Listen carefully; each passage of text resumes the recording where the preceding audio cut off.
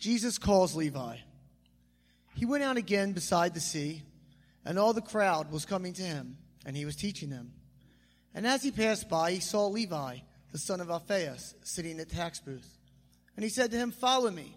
And he arose and followed him. And as he reclined at the table in the house, many tax collectors and sinners were reclining with Jesus and his disciples, for there were many who followed him. And the scribes of the Pharisees went and saw that he was eating with the sinners and tax collectors. They said to his disciples, "Why does he eat with tax collectors and sinners?" And when Jesus heard it, he said to them, "Those who are well have no need of a physician, but those who are sick. I come not to call the righteous, but sinners." Thank you, Rob. We're going to go into our sermon today as we continue in this series looking at some different ways Jesus, in his own words, called people to follow him. But before we do that, I want to give us a time to pray corporately together. Unless you've been hiding under a rock, or for some of you that's called school, but there's just a lot going on in our nation right now. A lot going on. Just even in our own city last night, if you didn't hear the news, another shooting. There's just a tragic shooting. And this is happening all over our nation. It's happening right in our next door, but it's also happening all over. Shootings in malls, obviously. For our black brothers and sisters, it's a tremendously difficult time in our country right now. And again, you can argue the politics all you want. This is not the place for that. You can argue reasons all you want. But the very fact that people are losing their lives should be enough that makes us cry out to God. Amen? Whatever you believe about the other underlying reasons, the very fact that there are people who used to have a husband, who used to have a father, who used to have a son, and they do not any longer on this earth, should make our hearts weep as people who follow Jesus. Simple as that. Simple as that. So I'm going to ask us right now to stand together and pray. Just for a moment.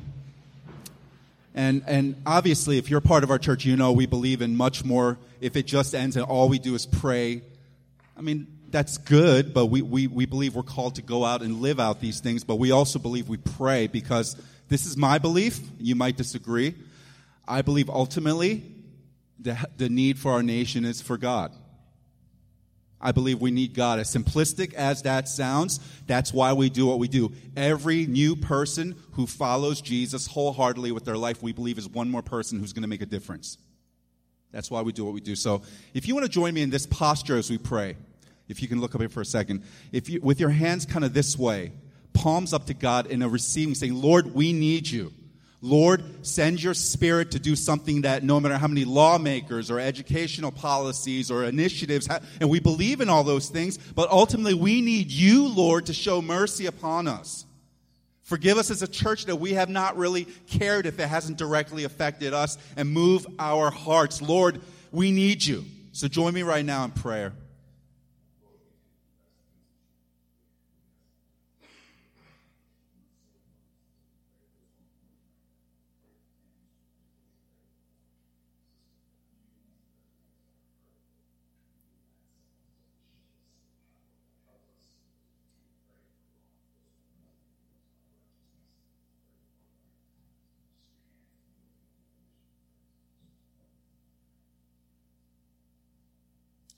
Heavenly Father, as we pray,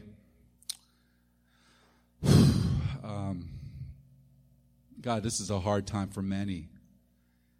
And I pray in your Spirit, you would make it a hard time for us as well. We confess it's just too easy to be removed. But Lord, whatever the color of our skin, whatever our perspective on law enforcement, whatever our perspective on immigrants, all of that, Lord, would you unite us if we follow Jesus to have a heart of empathy, just because of the very fact that people made in the image of God have lost a life for whatever reason. So move our hearts, Lord. And we pray, God, you would shake our nation. You would use even these things to wake us up. Wake the church up, Lord. Fix our eyes on you again, God. We cry out for healing. And Lord, start with our own hearts, God. Start with our own city. So we cry out to you, Lord, in need, and move us, God, to prayer, but also to action. We thank you that these things are not beyond you, Lord. We thank you that you are not intimidated by what's happening. You're not shaking your head wondering what's going to happen. Lord, you know. And even if we don't, Lord, we cry out to the God who's in control and pray you would reveal and reveal your people of righteousness, Lord, all throughout this country. We need you. We thank you, Lord, that you have not given up. And we love you. And in Christ's name we pray. Amen. Amen.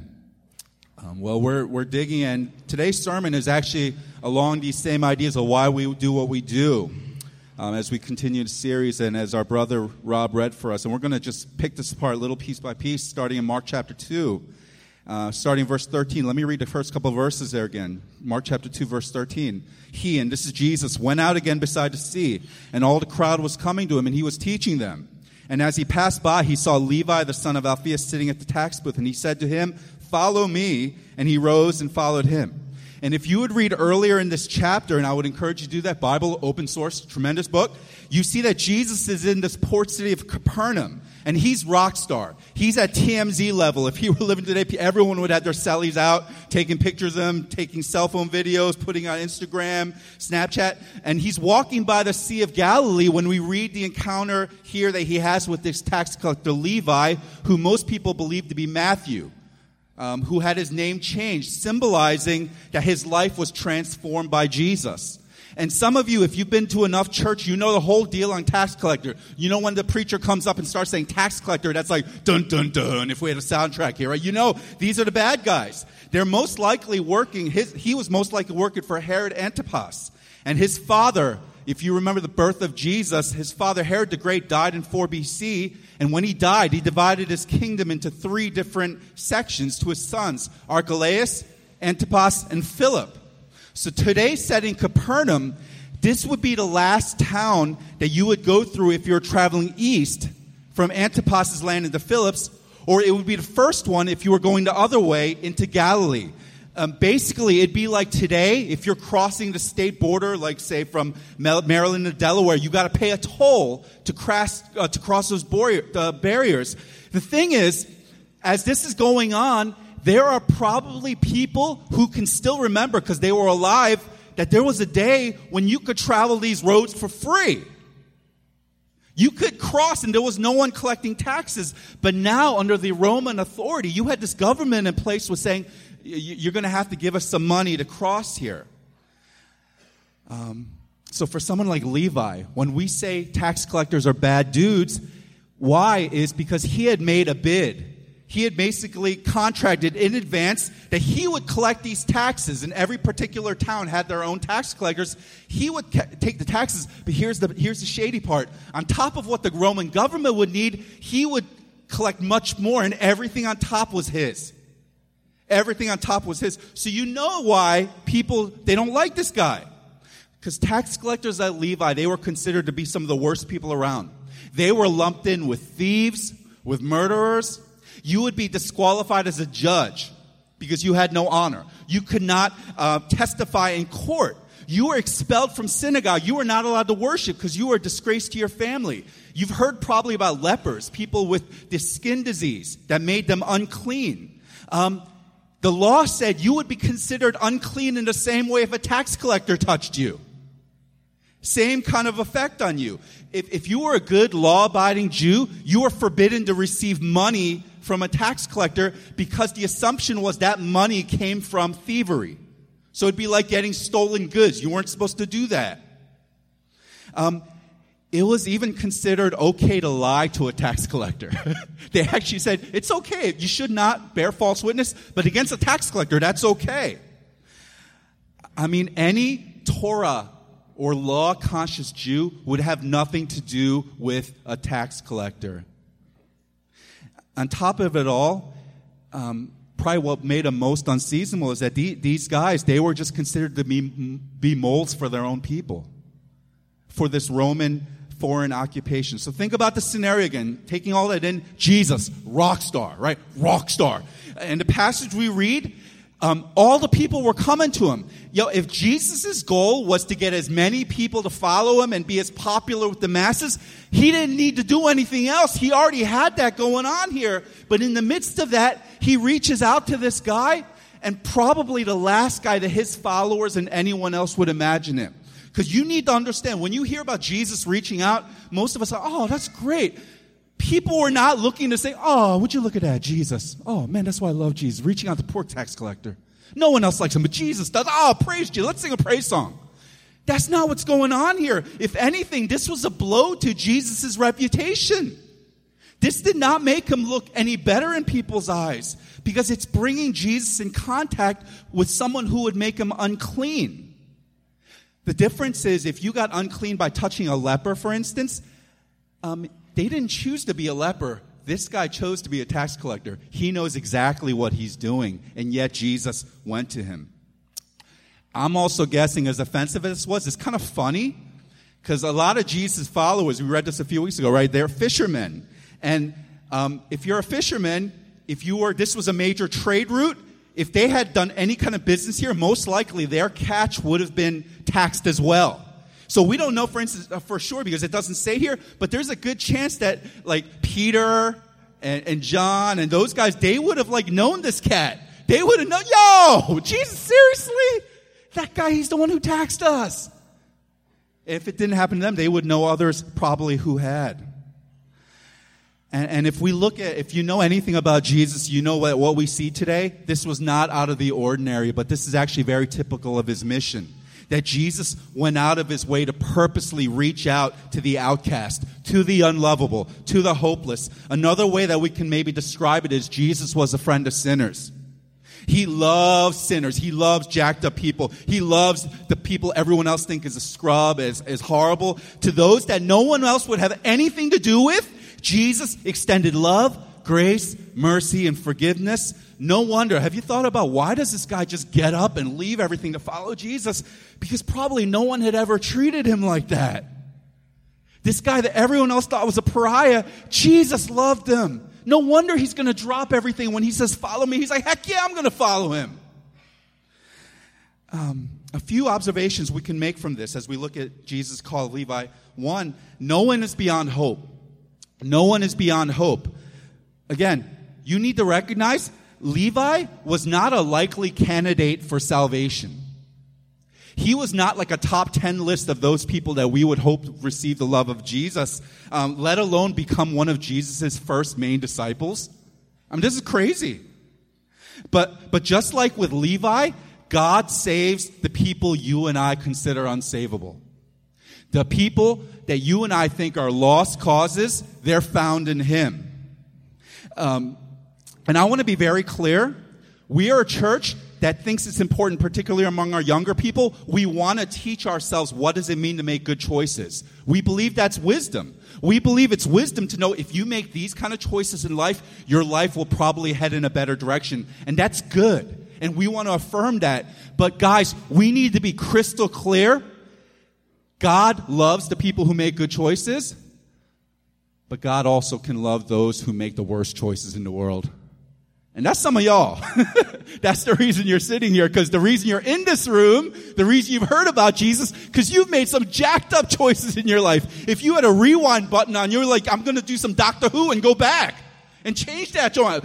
But that's not how God works. God says, the ways you jacked up your life, bring that to me, because you're not beyond my redemption. You are not beyond my hope. Stop. Repent. Stop doing what you're doing. Receive my love and my grace. And we gotta understand that just like with Levi, Jesus can save those who've made the worst possible choice in the world. Amen? Another thing we can learn here, we don't know what God is doing in the secret area of another person's life. We don't know what God is doing in the secret area of another person's life, because when we look at Levi, when he followed Jesus, as much as, if we're going according to what the Word tells us here, what the Bible tells us, it doesn't seem like this was expected. I mean, we don't know here, but it seems like it's totally out of the blue and sudden. It does not look like Levi was in a secret room by himself and he's actually reading like a Tim Keller book on how you can know Jesus. And he's like sitting there. He's like, man, I just wish someone would come tell me about Jesus because I'm just waiting for that. And boom, here comes Jesus. Follow me. Yes, that's what I've been waiting for. It doesn't seem like, it seems like he was just in his life, just doing what he's doing, totally oblivious about God. But in a moment, God changes his life. And I want to give you encouragement to not lose heart over those who seem to have absolutely no interest of things of God at all. Maybe it's your family member. Maybe it's your roommate. Maybe it's your classmate. Maybe it's your neighbor. Maybe it's the guy on the corner. Whoever it might be, some of us look at certain people and say, yeah, you know what? God is God. I mean, I know he made everything, but yeah, that person's unsavable. That'll never happen. No way. Because God sees what you and I cannot see. In our small eyes of flesh where we see savable, unsavable, redeemable, unredeemable, God said, I can work with that. I can do something with that. There doesn't have to be stages. And we affirm stages and steps. We believe there's a journey, all that cool language. We affirm that. But God doesn't need that. God can move in an instant. And again, some of you testify to that. I think one more thing that maybe we can learn that this story teaches us is that we're called to extend the same grace and invitation to God's love to those who you and I actually might not like in normal situations.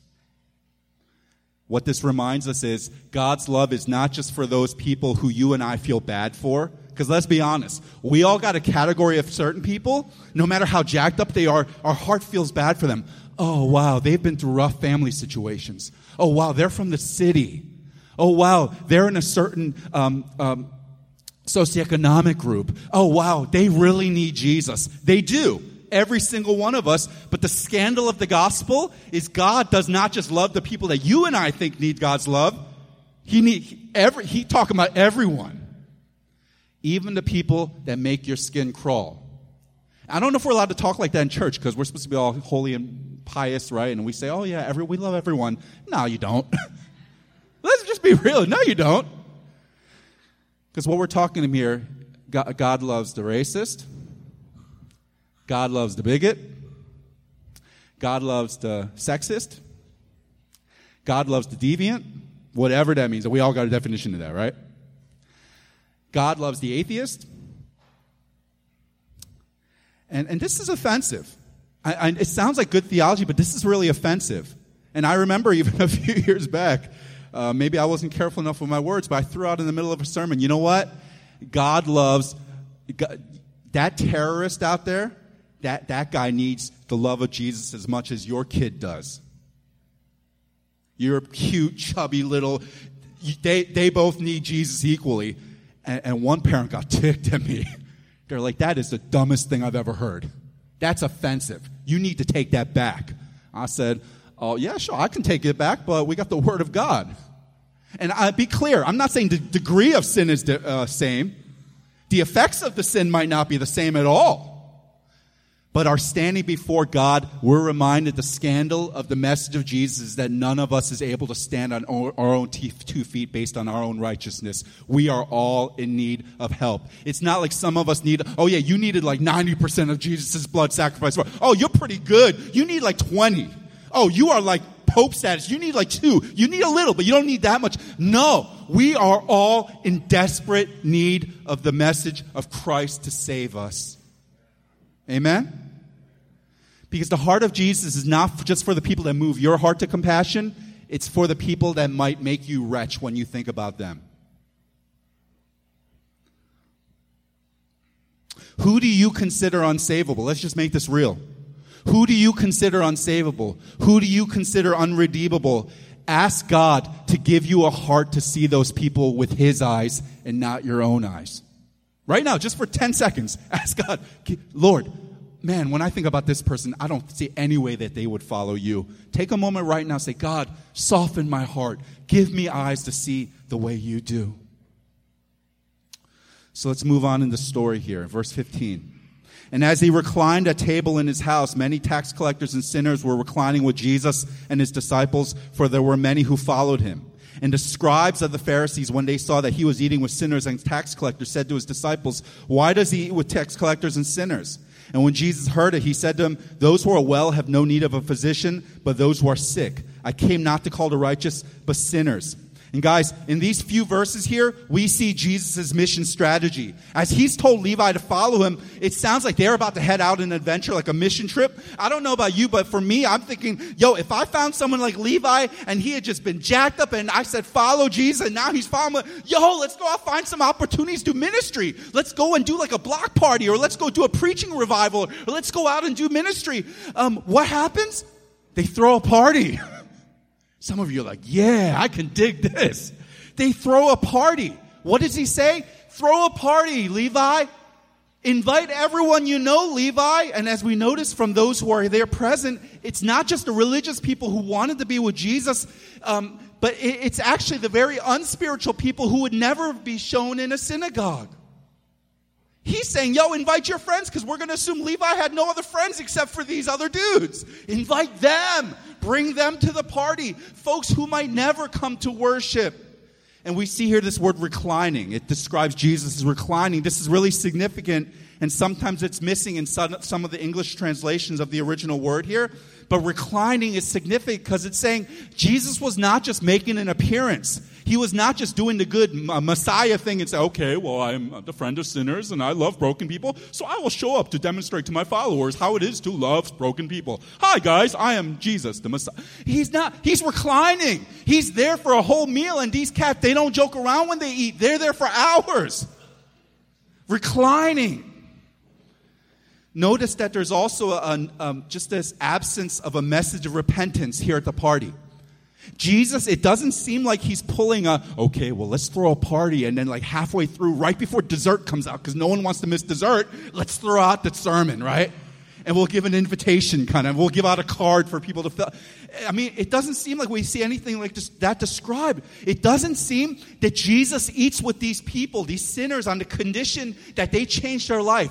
And that if you're going to sit here with me, you better forsake your wickedness and follow me. Rather, he's choosing to recline and eat with them because they don't follow him.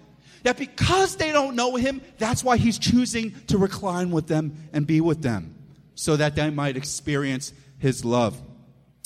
The scandal of the story, it's that Jesus, he doesn't make moral repentance a precondition of his love and acceptance. Simply, he doesn't tell people, y'all need to change, so I'll hang with you. Rather, Jesus loves tax collectors and sinners as they are. He goes to them in their state.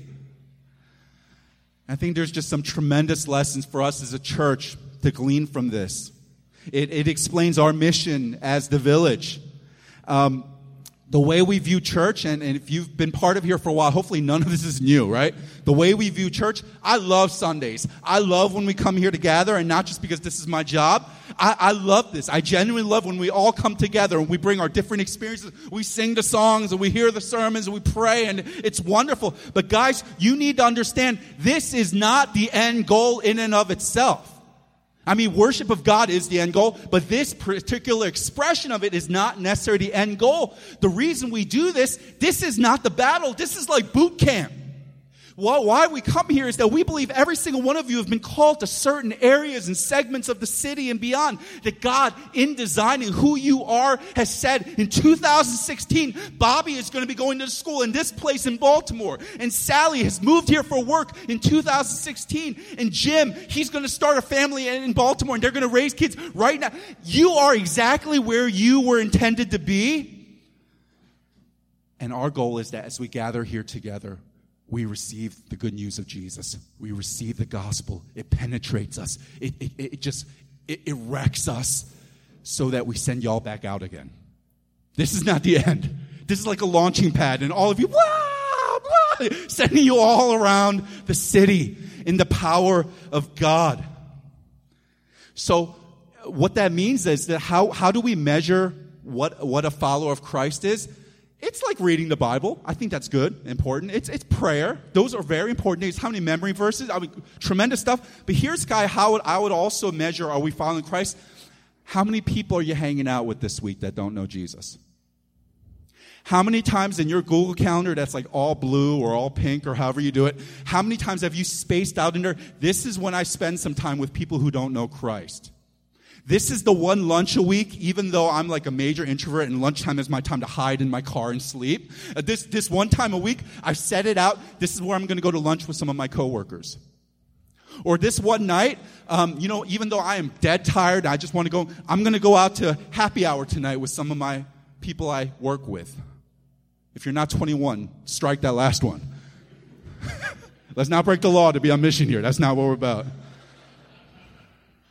Basically, how many people are you sharing your time with?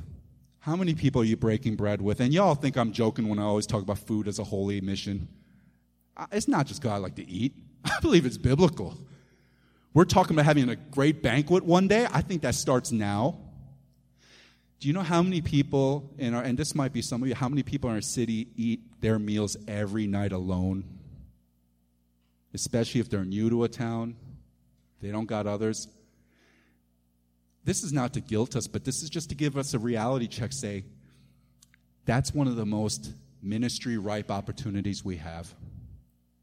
And you got to hear me. What we have to recognize is mission is not just adding on a program to your life. And if you're from church, that's the way we view mission, right? We're like, okay, what can I do? What can I add on? What program can we do so we can be on mission? And that's great. And we do some of that. But I want to encourage you, mission is more than just a program you add to your life. It's living the life you already live with intention. So if you got a young family and you are weary and you're like, yo, preacher man, there's no way I can add on another. I ain't coming to your outreach program. Cool. You just eat dinner. And you invite some people that don't know Jesus, and you already do what you're going to do anyway, because I'm going to assume you're going to keep eating. And let people share in your life. Let people share in your life. Notice also here, Jesus, I love this. He's there not just with these sinners, but he's there with his followers too. And I can imagine his disciples like, yo, man, I thought we were going to follow Jesus and do some ministry and go fisher of men and all that. Why are we hanging out with these jacked up people? Because they're on the mission that Jesus is on. And I want to encourage you, it's a great reminder when you're doing these things, when you're living your life, when you're going out to grab coffee, when you're going out to the club, and don't go crazy, but when you're going out to concerts, when you're going to work out, when you're going to do all these different things, when you're going to eat, invite some other friends from the church with you.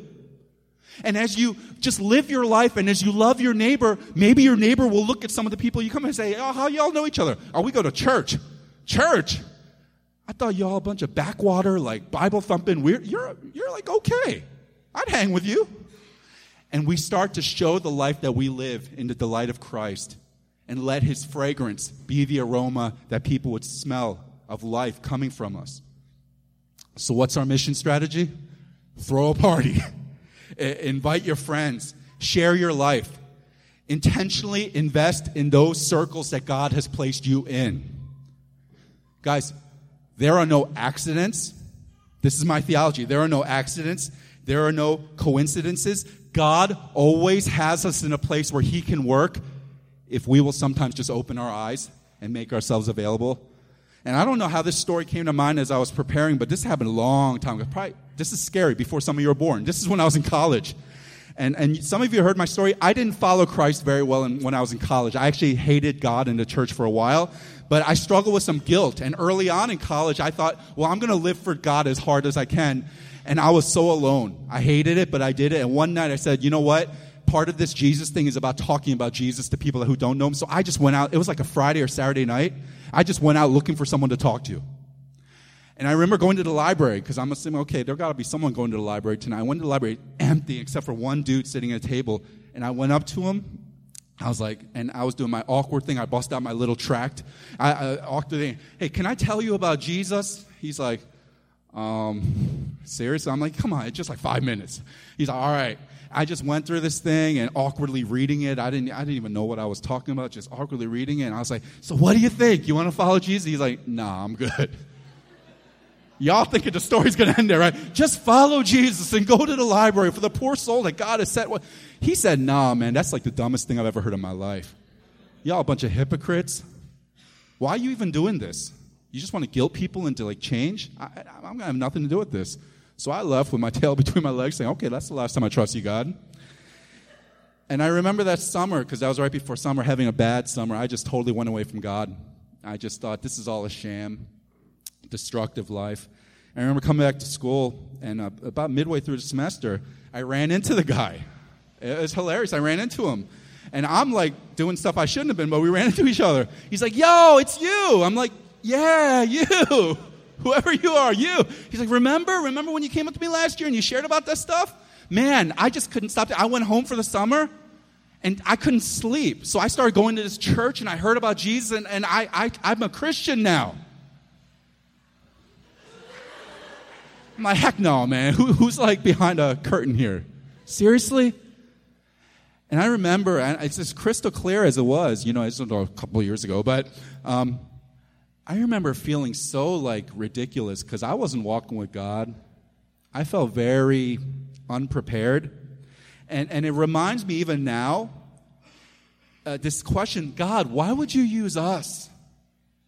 Because I scratch my head when I think of how God desires to change the world. I think it would just be much more effective if God just does like a quadruple rainbow in the sky or something, or does like a circular rainbow or something just crazy and tells everyone very clearly in a loud megaphone voice, yeah, guys, it's God. It's me. Who else can do a circular rainbow? Follow me. And I think, man, that would just be so much more effective. But we know it wouldn't be because, Jesus even said people always ask for a sign. Signs don't change anything. But the way God desires and what's always been his plan is to use his people, to use his church, to use broken, jacked up people like you and me who've had our lives transformed, who've gone from sin and death to life and grace.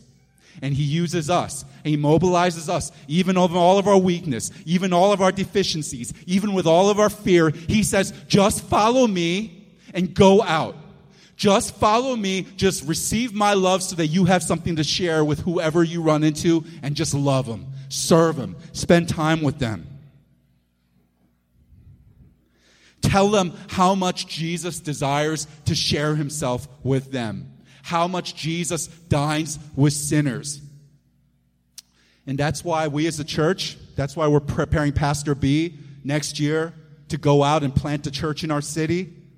And I'm going to be very clear here. I want as many of you right now to start praying about that. You're going to hear a lot more about it in the next coming year. Pray about whether God would have you be part of a church, a new church in our city. But you need to be crystal clear about this. This is not a strategy for us to say, well, we've got a whole group of people from this side of town, and rather, maybe we can cut down like 10 minutes off their drive time, and they can worship there instead. And then we can build like different sites, and we can... This is not just to make things more comfortable for those who are already in the church. The goal is for those who don't know Jesus to have a place to find him. Because that's our story. Good number of you, this is the first church you've ever been in. This is the place where you first learned about Jesus and something happened to you. And we want to see story after story after story like that all throughout our city and beyond. So we need to proclaim Jesus, the friend of sinners. But guys, that always starts with you. It always starts with knowing that, yeah, Jesus invites others, but he invites you to be his friend. He invites you to dine with him. And did you catch the irony of Jesus' statement to these Pharisees? They're offended, like, yo, I thought he was a holy man. How can he be eating with some rabble here? Some people miss Jesus because they're too good. Some people miss out on Jesus because they're too moral. And I want to invite you to know this Jesus who chooses to recline with you, not when you are good, but when you're dirty. And he makes you clean. That ultimately, Jesus, he provided salvation by stretching out and reclining, not at a banquet table comfortably, but very uncomfortably on a thing called a cross. Reclining in a way, stretched out, but vertical. Hanging on this thing. Dying so that you and I don't have to. So we can experience life. And this is amazing news for some of you who are here today, because you don't need anyone to tell you you're far from God. You don't need anyone here to tell you you're broken. And if that's you, don't think that you have sinned too much. You will never out-sin God's love. The power of Jesus' sacrifice on the cross is far stronger than the Olympic caliber level of sin that you can do. Some of you are gold medal caliber sinners. Jesus, like Usain Bolt, he Usain Bolt to your sin.